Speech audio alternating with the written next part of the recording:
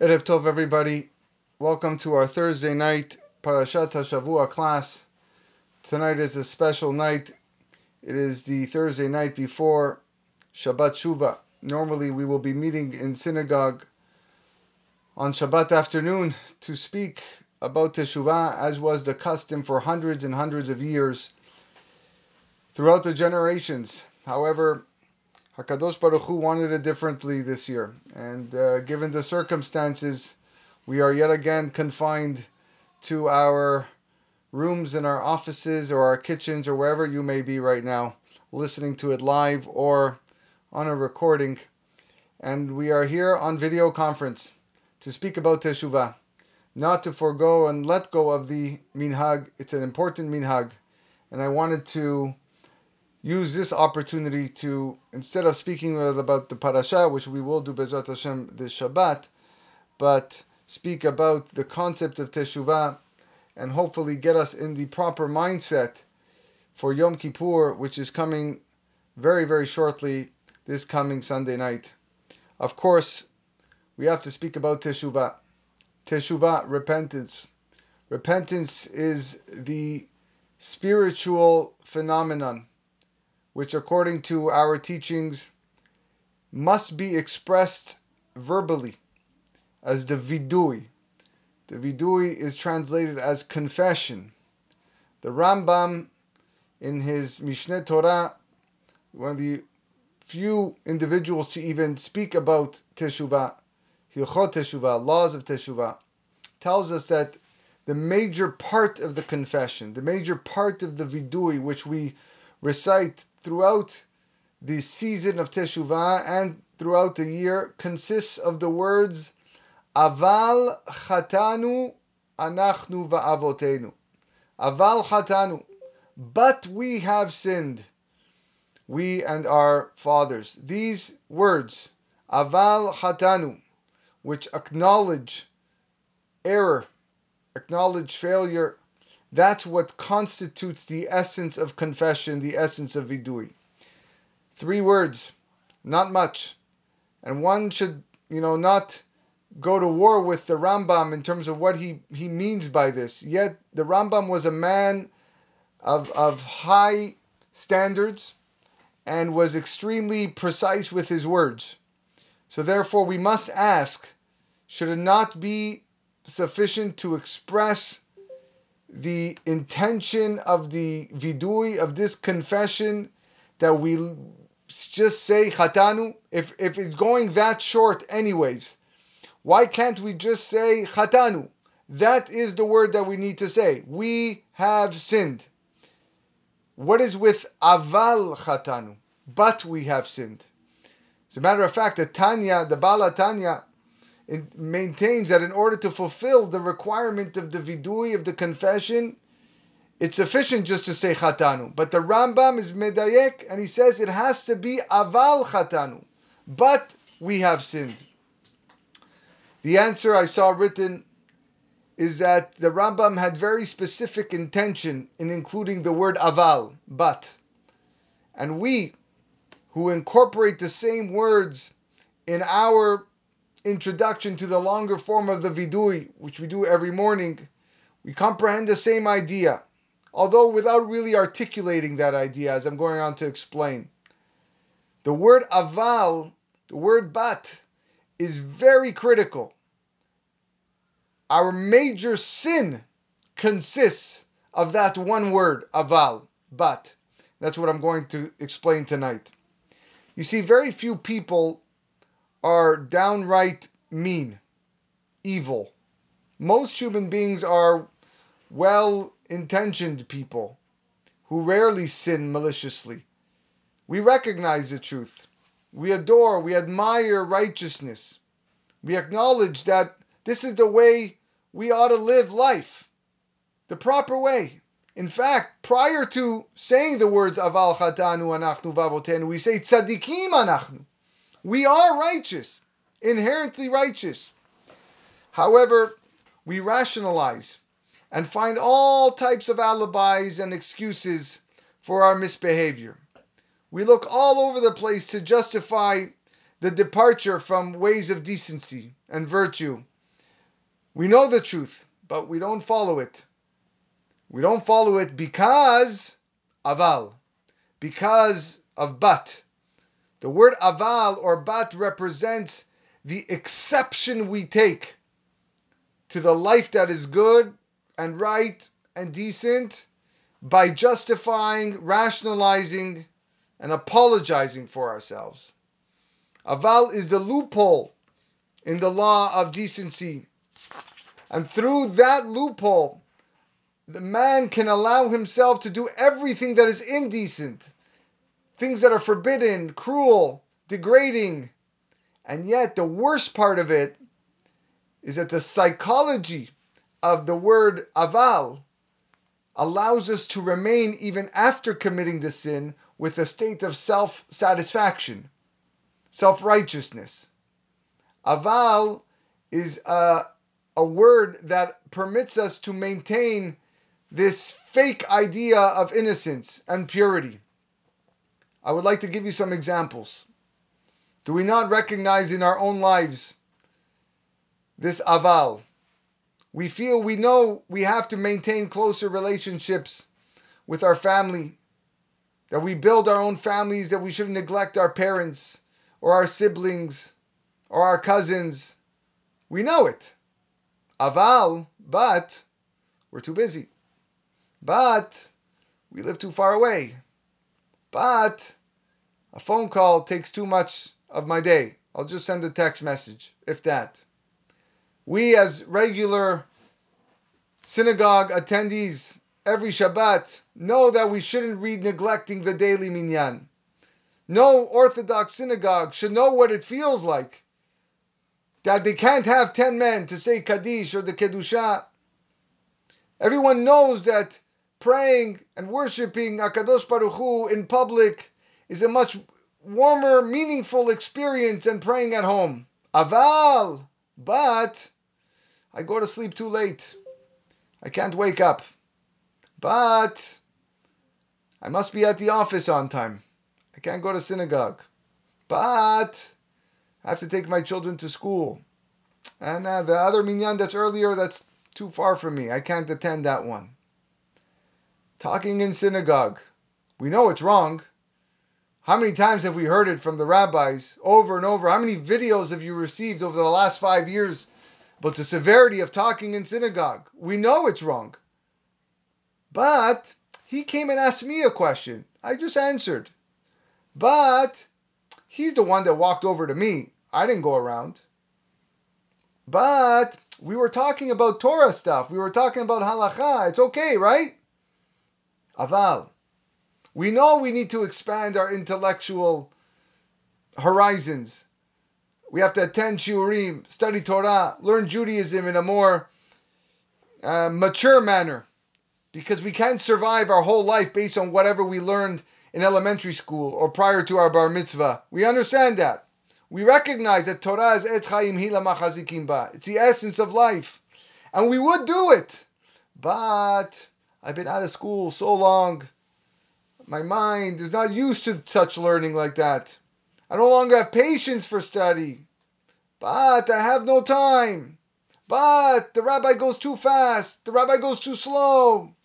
But they schedule the classes at the wrong time. It doesn't work for me. Again, more excuses, more alibis. We know we should be giving our children greater attention, a fuller Jewish education, to let them grow up understanding the morals and the midot and the mitzvot and what to choose and what to reject. We know that's important. Aval, but there are so many small other things that children require that we need to attend to. But Jewish education is so expensive. But high school is so difficult and there's just so much homework. Why the dual curriculum? Aval, but chatanu, anachnu v'avotenu. How we sin with the word aval, says the Rambam.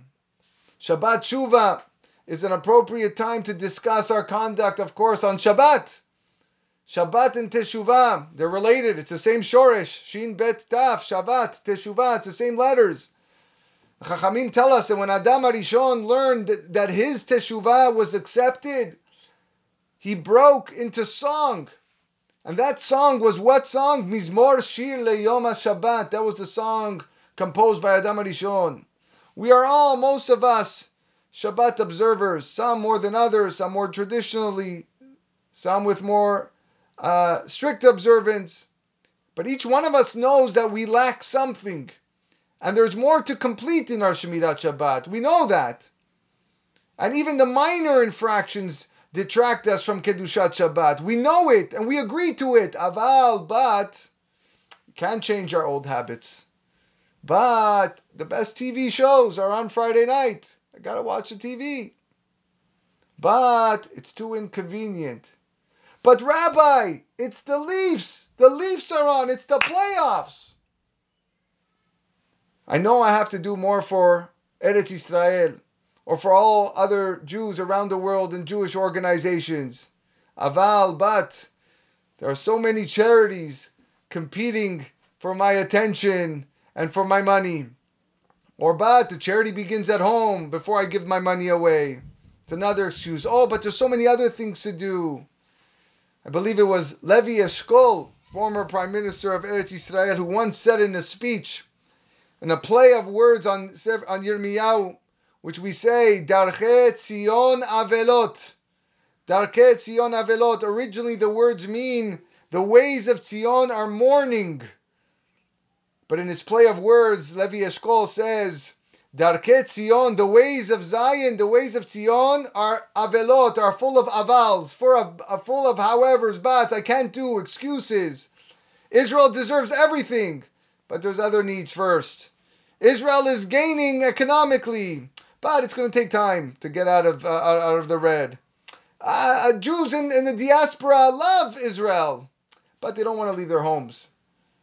Americans want to send their children to Eretz Yisrael. Yeah, but what about their careers? What about the parnasah? Darkei Tzion Avelot. Eretz Yisrael is all about butts. That's what it is. So that our vidui, our confession on this holy day of the year, is primarily aval chatanu anachnu v'avotenu. It has to be aval chatanu, but we have sinned. Our major sin, our major crime, our major failure in this small world, this small word, aval. If we were big enough to throw away all these excuses, to abandon all of these rationalizations that we make, and to throw away and scrap our insincere apologies to ourselves, we would live a decent life, right thinking, the way Jews, human beings ought to do. If we had the right honesty to abandon all the major sin of aval, then our ethical standards would grow, our moral stature would increase, and our religious dimension would fulfill itself.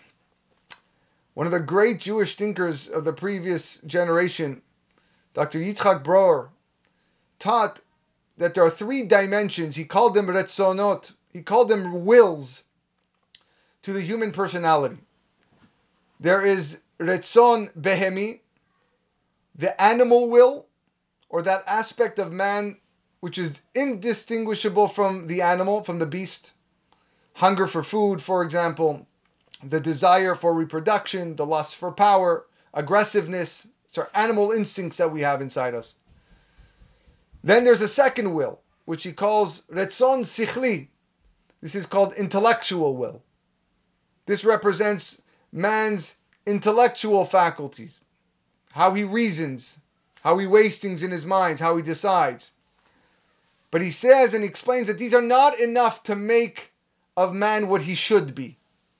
For life to be meaningful, man must possess a third will, a third dimension, which he calls retzon chazoni, the visionary, the prophetic, the spiritual will, the religious dimension of our personality. Why aren't the first two sufficient? Because he says, without the spiritual dimension, the intellectual ratzon, the intellectual will of man, works merely to justify the animal instinct by rationalizing. if there are no spiritual restraints to a person, then a man's mind will tell him that it's quite all right to exploit the poor, or to cheat, or to do illegitimate business, or to destroy a competitor. It's fine. It's business, nothing personal. It's just business, as the saying goes. If there's no visionary in life, if there's no chazon, future, prophetic, spiritual vision, then the animal instinct runs wild in a person.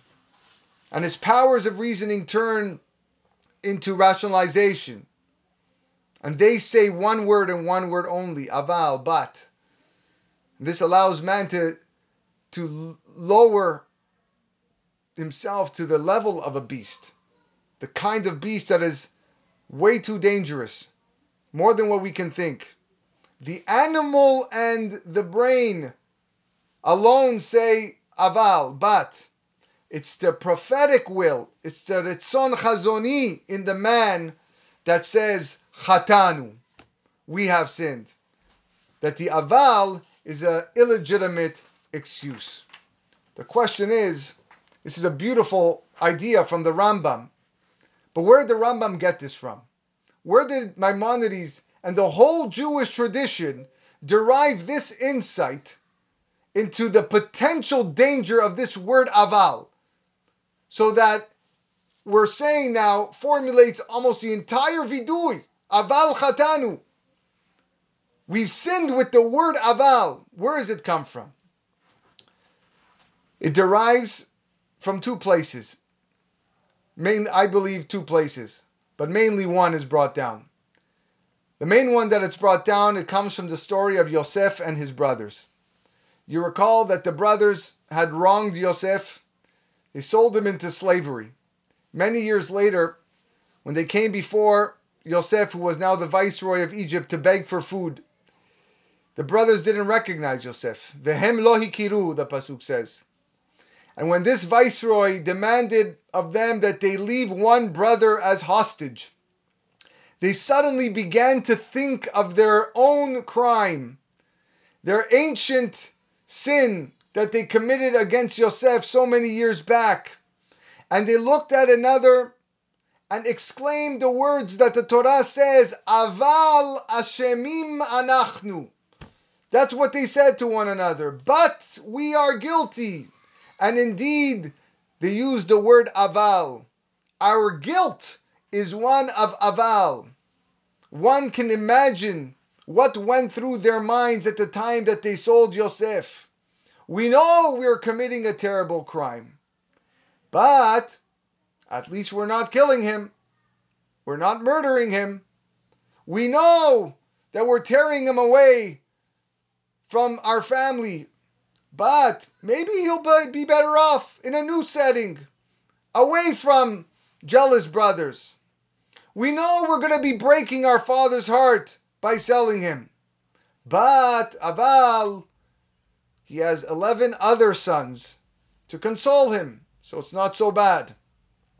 We knew that Yosef's ambitions and dreams were the result of his childish imagination.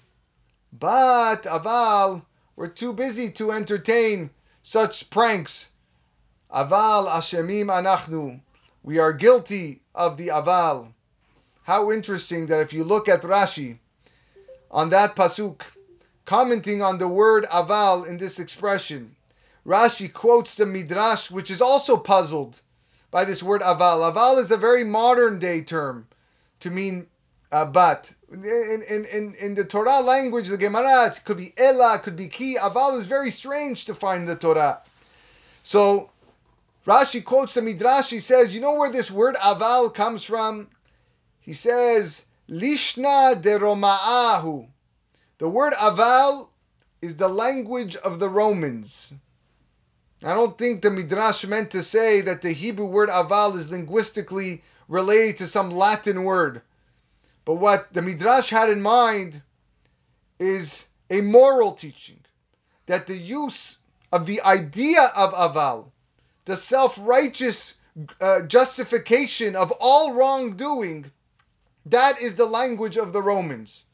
The language of Esav. That's a technique. That's a philosophy of those who are anti-Jewish, anti-Torah. The word aval symbolizes Rome. It symbolizes aggressiveness, lust for power, its desire for exploitation and conquest. That's what aval is. Aval is the language of those who commit injustice, even while they outwardly affirm justice and righteousness. Tzadikim anachnu, aval chatanu, taval. That's not the language of Israel. The word aval has no rightful place in the vocabulary of Judaism. Aval lishna deroma'ahu. The word bat is a moral loophole, has no business in the language of the Jewish life. It's a lishna deroma'ah, not a lishna de Yehuda, not a lishna de Israel. So I went and I started researching. Where else in the Torah does it say the word aval? And I could only find one other time. I could be wrong, but I only found one other time. And it happens way back in Parashat, in Sefer Bereshit, in Parashat Lech Lecha, where HaKadosh Baruch Hu tells Abraham Avinu that he is going to have a son. He's going to have a child. Abraham Avinu is now 100 years old, or 99 years old. Sarah is also advanced in her age. What does Abraham do when hearing the news? Vahipol Abraham al panav vayitzchak. Abraham Avinu falls on his face. He starts cracking up because it was a joke. Me? I'm going to have a child? I know you mean well, God, but come on. I'm 100 years old. This ain't happening. Halevin mea shana yivaled. Could it be that I'm going to have a child at 100? Sarah habat tishim shana teled, and Sarah is going to have a child at 90? Is that something that's possible? What does the pasuk say? Said 2 psukim later. Vayomer Elokim, and God said, Aval Sarah ishtecha yoledet lecha ben. But Sarah, your wife, will give birth to a son. The word aval is misplaced. It should, if HaKadosh Baruch Hu is trying to tell Abraham he's incorrect, he should have told him lo. But rather, yes, your son, your wife is going to have a child. What's aval? Aval, I always had this question. What's aval doing in this pasuk? Aval, but your wife is going to have a child. What HaKadosh Baruch Hu is telling Abraham based on what we're saying. Abraham, why are you giving yourself excuses? I'm telling you to do something. I'm telling you something's going to happen. Why are you rationalizing it? Why are you justifying something that you believe to be true when I'm telling you it's not? You are sinning with the word aval. You're giving yourself excuses. This is the problem. This is our problem. Aval chatanu anachnu v'avotenu. That's what we have to have in mind when we say this. When we confess. We don't say it enough. We find excuses for our actions. We find reasons to believe that they're fine. Everything is good. It's okay. It's okay. Even if I sin, it's all right. But I meant it's okay. But lashon hara, you know it's wrong. Why are you speaking lashon hara? But it's the truth. I'm not lying. It's the truth. It's for their benefit. I'm saying, right? How many times you heard this? I'm saying it for their benefit. Otherwise, I wouldn't say it. Aval chatanu anachnu v'avotenu. I read a very powerful story in one of the Magid books, the Magid series by Rav Pesach Krohn, who spoke brilliantly last night, for those who were able to hear. The story took place decades ago in a very, very famous yeshiva. It took place around Purim, on Purim. I want to preface the story by saying in the world of the yeshivot, Purim was a very, as you can imagine, a very joyous, happy time.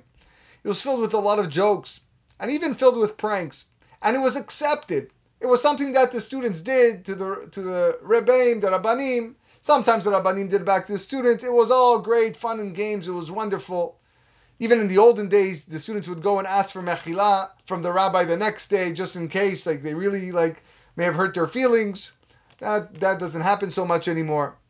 But the following story took place in a world-famous yeshiva. And the Rosh Yeshiva, the head rabbi, was a very good-natured man who was very revered, well-respected, beloved by his Talmidim.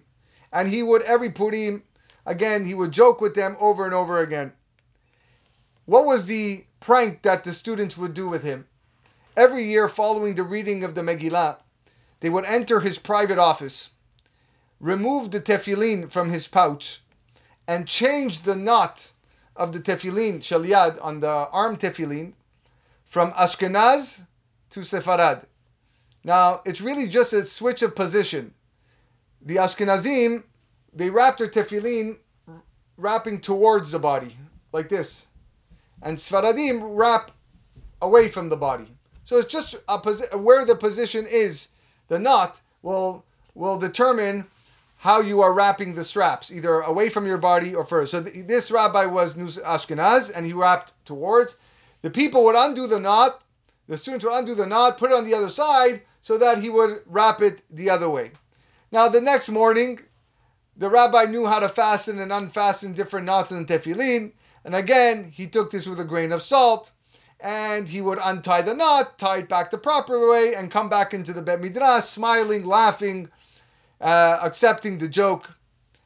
One year, the Rosh Hashiva had his tefillin in an office cabinet, because I was trying a little harder to hide it away from the students. And but that didn't faze the Bachurim. And somehow they were able to open the cabinet, and once again they changed the knot of the tefillin. The next Purim, the Rosh Hashiva's assistant told him, listen, Rabbi, why don't you just take the tefillin home? You know they're going to do something. He said, no, I have a good plan. I have a plan. I'm going to use a combination lock. So he put his tefillin in the cabinet, combination lock. Now the Bachurim, the students, are not going to get to the tefillin.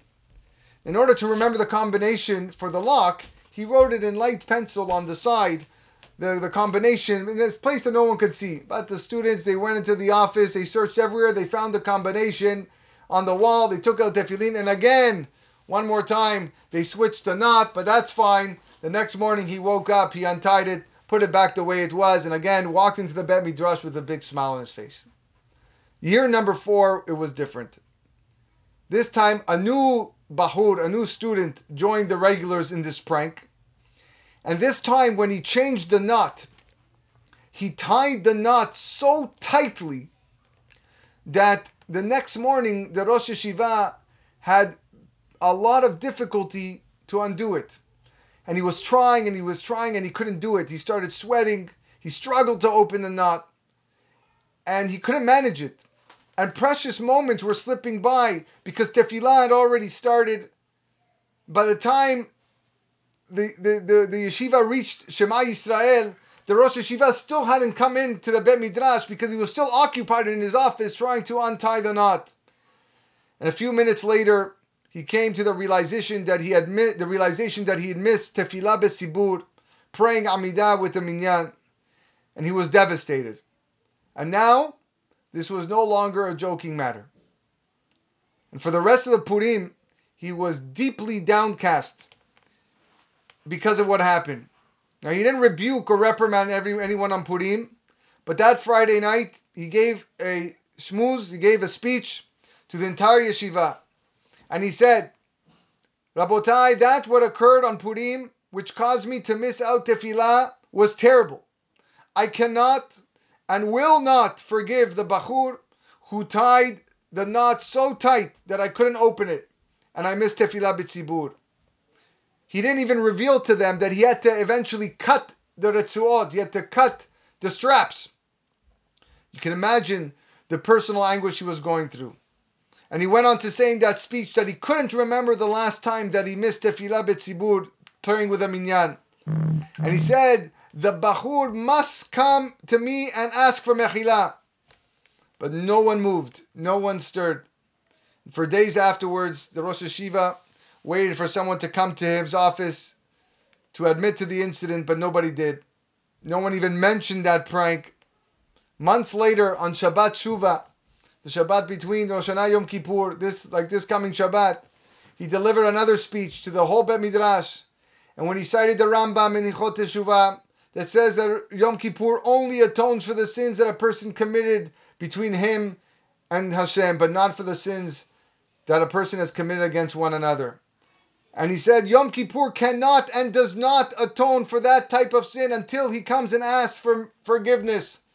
And therefore I say again publicly that the Bachur responsible for making the knot on my tefillin so tight this past Purim, she was already over 6 months later, causing me to miss tefillah b'tzibur, he must come to me and ask for forgiveness, otherwise I cannot pardon him. Nobody came. A few weeks later, after Yom Kippur, the Rosh Yeshiva who was sick passed away. But the next semester, the young man who had changed the knot in the previous years, but not the last year, he moved to a different yeshiva. And several months passed by uneventfully. And all of a sudden, a few days before Purim, something unusual happened while he was praying. A man who he had never seen before approached him and asked him to do him a favor. He said, how can I help you? He says, listen, the knot of my tefillin shel yad opened up. I don't know how to tie it. By any chance you know how to tie it? So the young Bachur says, as a matter of fact, yeah, I know how to tie it. He quickly fastened it, and the man said, Chazak Baruch, thank you for helping me. The next year, again, the day after Purim, in a different city, the same young man was saying tefillah, and a young boy from the neighborhood entered the yeshiva, who just became bar mitzvah, and he showed this young man that his straps of the tefillin were slipping and sliding on his arm. I think there's something wrong with the knot. Could you fix it for me? He asked the young man. Again, the young man was only too happy to help. He smiled to himself, remembered all the good times that he was having with the Rosh Yeshiva's tefillin this time of year. 3rd year after the Rosh Yeshiva's passing, a few days before Purim, this same young man was in a small shul when he realized that there was an older man who seemed to have problems with tefillin. And the old man turned to the young man and said, excuse me, but can you help me? All of a sudden, the young man said, wait a second, something is strange here. This is now 3 years in a row around this time where people are asking me to fix their tefillin. Why did people never ask him about the tefillin throughout the year? Why only now around Purim? Was it just a coincidence? Now, he forgot about that incident. But as the next year, the 4th year of Purim approached, he began to wonder, oh no, Purim's coming up. I'm curious. I'm going to see if someone's going to ask me the same question again. Lo and behold, right before Purim on the 4th year, someone came to ask him for help about the knot of his tefillin. And then his heart began to tremble. And as he fastened this knot, after 4 consecutive years of fixing the knots of people's tefillin around Purim, he was convinced that there was a message coming from Shamayim. And the more he thought about it, the more frightened he became, because now he was sure he had to fix something. And that evening he called one of his longtime friends who was still in his former yeshiva and explained these unusual circumstances. And he said, please, I beg you, let's get a minyan, let's go to the kever, the gravesite of the Rosh Yeshiva, let's ask him for mechila in my name. And a few days later, a minyan of men went to the gravesite of this Rosh Yeshiva. They recited numerous chapters of Tehillim, and then a representative of the group asked the Rosh Yeshiva to forgive their friend, for he was indeed remorseful and sorry for what he had done earlier. And since then, no one has ever asked him again to fix or fasten tefillin. That young man today is an older gentleman. And he says, he was quoted in saying when being interviewed for this story, I was stubborn in those years. And I realize now that I should have went to the Rosh Yeshiva and asked for mechila. But the reason why I didn't do it then was that I knew in my heart that the Rosh Yeshiva was angry with me because he thought I was the one that made the knot so tight, since I had been the one who did it in previous years. But in reality, it wasn't me that year. I wasn't the one who tied it so tight. It was a new boy who joined us that night. He's the one who tied it with a vengeance, not I. I was the one who just changed it from Ashkenaz to Sepharad, just as I had done in previous years. And the Rosh Yeshiva was never upset with me in previous years. Then he added, but perhaps I should have gone to him anyway. So they asked him, what happened to the fellow who actually tightened it? Why didn't he ask for mechila? And the old man answered, that man unfortunately died very young. And this man who told the story, he's still alive. but has gone through a significant share of life's difficulties. Aval chatanu anachnu va'avotenu. Even with pranks, even in good times, sometimes we take things too far. But it was a joke. But it was Purim. But it was just one tefillah. He's a Rosh Yeshiva. How many tefillot has he had? Perfect. So he can miss one. Little did he know that it would have a ripple effect throughout his life. Throughout his life, to the point that he had to do something. Botai, it's our job to recognize not only our sins, not only confess to our sins, but recognize the rationales, the explanations of why we're doing them, and we need to eliminate them. We need to eliminate the aval. Eliminate the aval. Say chatanu. Eliminate the aval. Right now, the aval is a part of it. If we didn't have the aval, if we didn't have the bat in our life, then we would be different people. Let us determine that we shall confront that moment of tzidkut, of righteousness, of truth, when we abandon that word. And all the flimsy excuses, all the meaningless alibis and dangerous self-delusions that have kept us away from a full, meaningful Jewish life. We shall acknowledge our guilt the way we're supposed to, but not using this as a crutch, not using this as a false crutch. Aval anachnu chatanu. Today is the day before tonight is Erev Shabbat of Shabbat Shuvah, the first Shabbat of the year between Rosh Hashanah. Well, last Shabbat was also Shabbat. In this circumstance, the second Shabbat of the year. Let us recognize that before HaKadosh Baruch Hu, the word aval is to no avail. We cannot give excuses.